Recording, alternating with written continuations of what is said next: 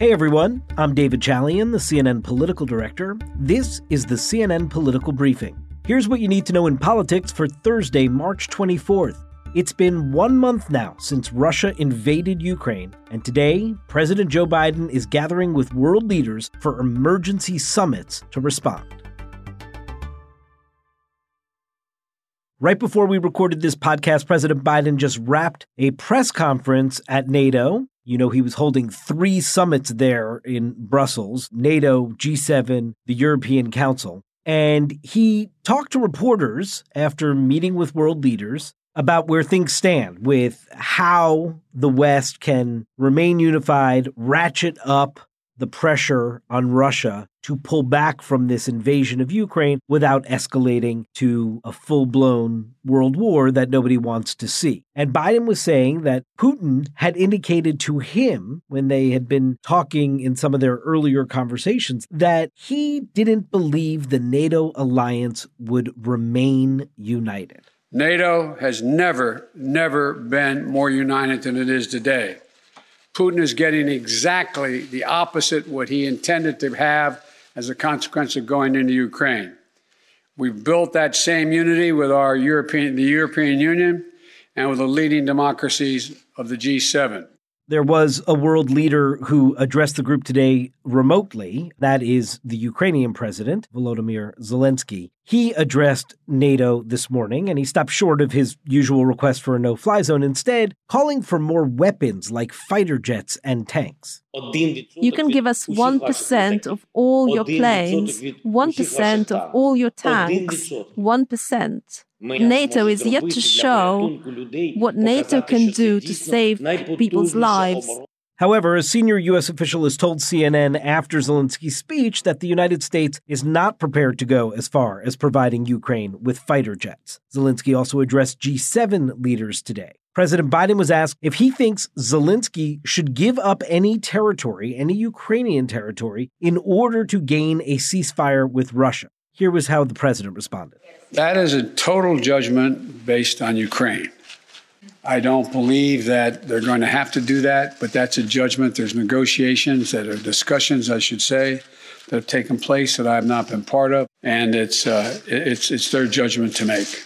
Now, one of the pieces of news that the president delivered today was an increase in commitment from the United States to support the Ukrainian refugee crisis. And today, I'm announcing the United States is prepared to commit more than $1 billion in humanitarian assistance to help get relief to millions of Ukrainians affected by the war in Ukraine. But we've also will welcome 100,000 Ukrainians to the United States with a focus on reuniting families. Now, the president clearly didn't want to cite specifically where and with whom he'd be meeting while in Poland, where the president's headed tomorrow, but he did perhaps hint that maybe a meeting with Zelensky was something that could possibly take place, or at least that's how my colleague Wolf Blitzer interpreted the president's remarks, being coy about not wanting to say exactly who he'd be meeting with. But the point of Biden's trip to Poland is indeed to express real empathy for this humanitarian crisis that is unfolding. This is the other side of the equation. Now, Biden was asked if seeing firsthand the refugee crisis and the humanitarian tragedy that is taking place might change his thinking in some of the requests that Zelensky has. And Biden kind of dismissed that. He said he didn't think that would be the case because of his decades in foreign policy. He's been to many war zones and refugee camps. He knows the heartbreaking stories that he will be seeing when he meets with people tomorrow, but that, as terrible as that is not something that should alter his thinking in his mind about doing anything that, again, would escalate the situation with Russia to a World War III style conflict. According to data released by the United Nations, more than 3.5 million refugees have now fled Ukraine. President Biden also announced new U.S. sanctions on hundreds of members of the Duma, that's the lower house of the Russian parliament, dozens of Russian defense companies, and CEO of Russia's largest financial institution, Sberbank.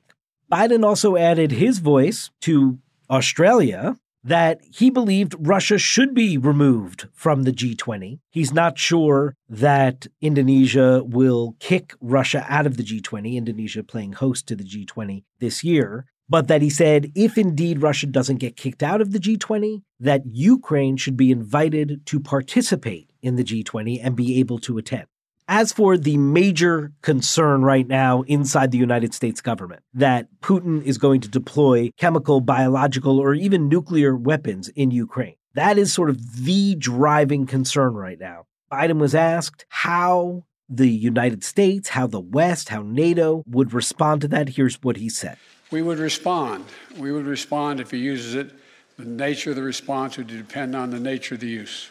So clearly, not a specific response at all. He wouldn't get into any specific intelligence he has that Putin is prepared to deploy those kinds of weapons, though he did say to my colleague Jeremy Diamond before he left the White House this week for this trip that he was of the mind that there was a good chance Putin would do this. Biden was asked again today if these actions taken by the West would be able to deter future Putin actions that could lead to more atrocities. Listen to how Biden responded. Sanctions never deter. The maintenance of sanctions, the increasing the pain, and the demonstration why I asked for this NATO meeting today is to be sure that after a month, we will sustain what we're doing, not just next month, the following month, but for the remainder of this entire year. That's what will stop him.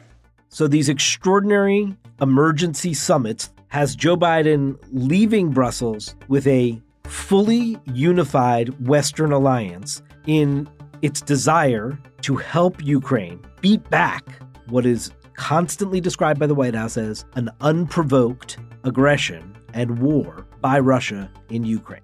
That was the goal of what Joe Biden wanted to present to the world today, and most specifically, what he wanted to present to Vladimir Putin. That's it for today's political briefing. Thanks so much for listening, and please take a moment and be sure to follow us wherever you get your podcasts. We'll talk to you tomorrow.